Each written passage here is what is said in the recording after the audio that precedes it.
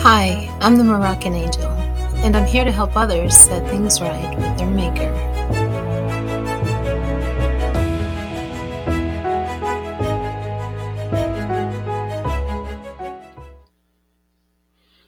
Hi.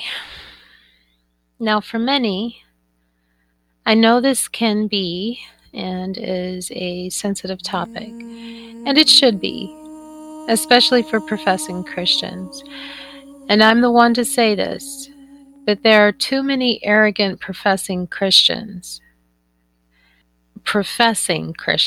meaning they're making the profession, but that does not mean it's a genuine profession, and they're arrogant about it in their ignorance of what Jesus himself declared a true Christian to be. It's overbearingly appalling at times to encounter those who are claiming to defend the faith, and they're not even a part of it. They're a false professing Christian. Too arrogant and no humility to actually consider the facts of what the founder of Christianity defined Christianity to be. So let's get into this. Being rejected by Jesus. When something or someone is rejected, it is to refuse to accept, to turn down, to deny, to spit out or vomit, refuse to make use of. So what causes Jesus to turn down someone or deny someone? Does Jesus turn down individuals from being his disciples, from being a Christian? Does he actually reject people according to the scriptures? Absolutely. Now, I'm certain of those who immediately state, no, Jesus accepts all with loving arms.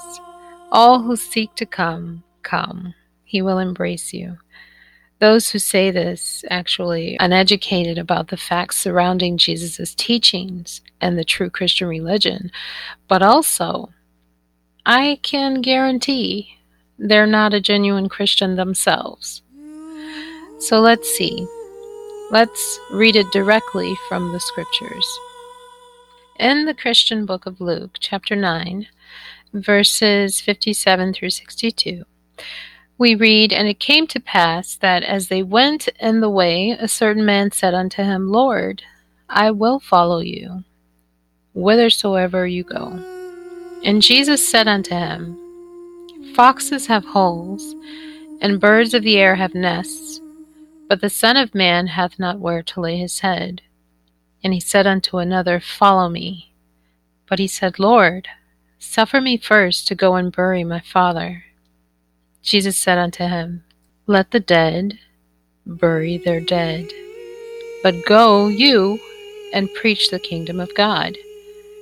And another also said, Lord, I will follow you, but let me first go bid them farewell, which are at home at my house.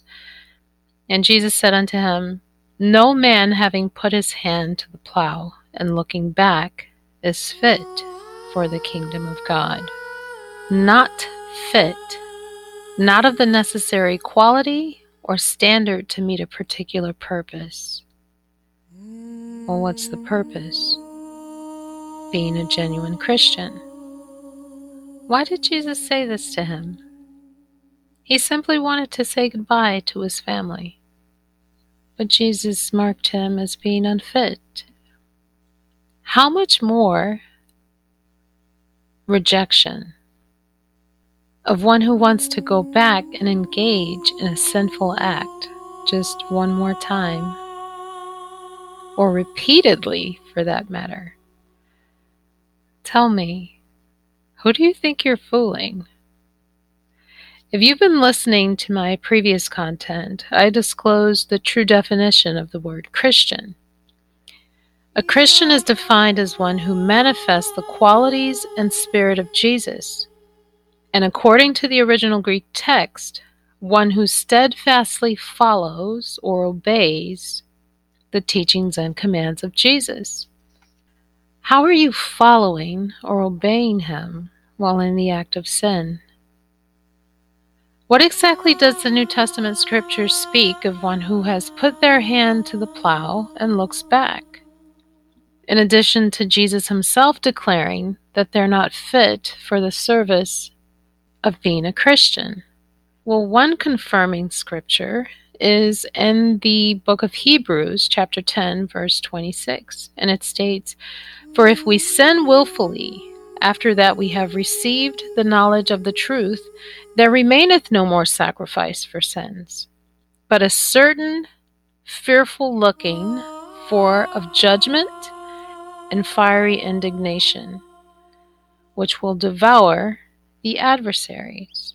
The question becomes, have you received the genuine knowledge of the truth? Because if you have, you're claiming to, as a professing Christian, and you're still sinning?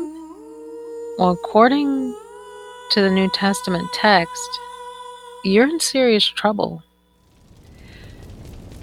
Absolute, certain, fearful, fiery indignation is your fate. This is what's written in the New Testament text. Because you see, according to Jesus himself and the very defining of the word Christian, it's not just about belief. Revisiting the book of Luke, chapter 9, both men demonstrated their belief in Jesus. They both said, "I will follow you. I believe you." But let me do this first. They believed, but you see, quote unquote, following Jesus is more than just a belief. It involves an action. There must be a demonstration of that belief through one's actions. Acts are expressions of the Spirit. They reveal the true nature of the heart. So when we look at Matthew chapter 7, verse 22 through 23, it becomes quite clear why Jesus rejected them. It states, "And many will say to me in that day, Lord, Lord." Jesus is stating this. "And many will say to me in that day, Lord, Lord, have we not prophesied in thy name? And in thy name cast out devils? And in thy name done many wonderful works?"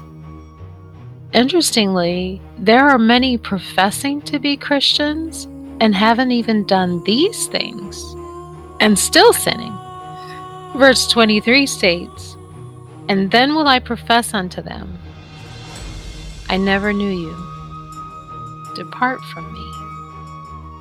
Why? Ye that work iniquity. Sinners, come now." Are you going to keep letting someone pull the wool over your eyes and tell you, this isn't what this means? It's as clear as day. It's undeniable. How many false Christians do you know that state Jesus didn't turn them away because of sin? Even though it's plainly and clearly, undeniably written in simple terms, "Get away from me, you who commit sin." It's hypocrisy. They're claiming to be one who obeys him, but they actually don't. Did he not say in verse 21, "Not everyone who call him Lord, Lord will enter into the kingdom of heaven"? Why? Because they're not obeying him or his Father. Who are the ones who call him Lord? Only professing Christians. They put their hand to the plow, and yet looking back repeatedly to taste and satisfy the desire for sin, to rebel against Jesus and his teachings, for indulgence in what is deemed wicked. These are the ones who will be rejected by Jesus. If you are doing this, the ancient New Testament scriptures have documented Jesus himself stating that he will absolutely reject you.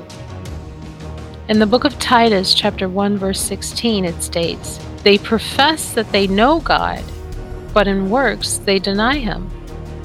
Their rebellious acts are acts of rejection against his teachings and commands." It states, "Being abominable, disobedient," catch that, disobedient, "and unto every good work reprobate, they are unfit."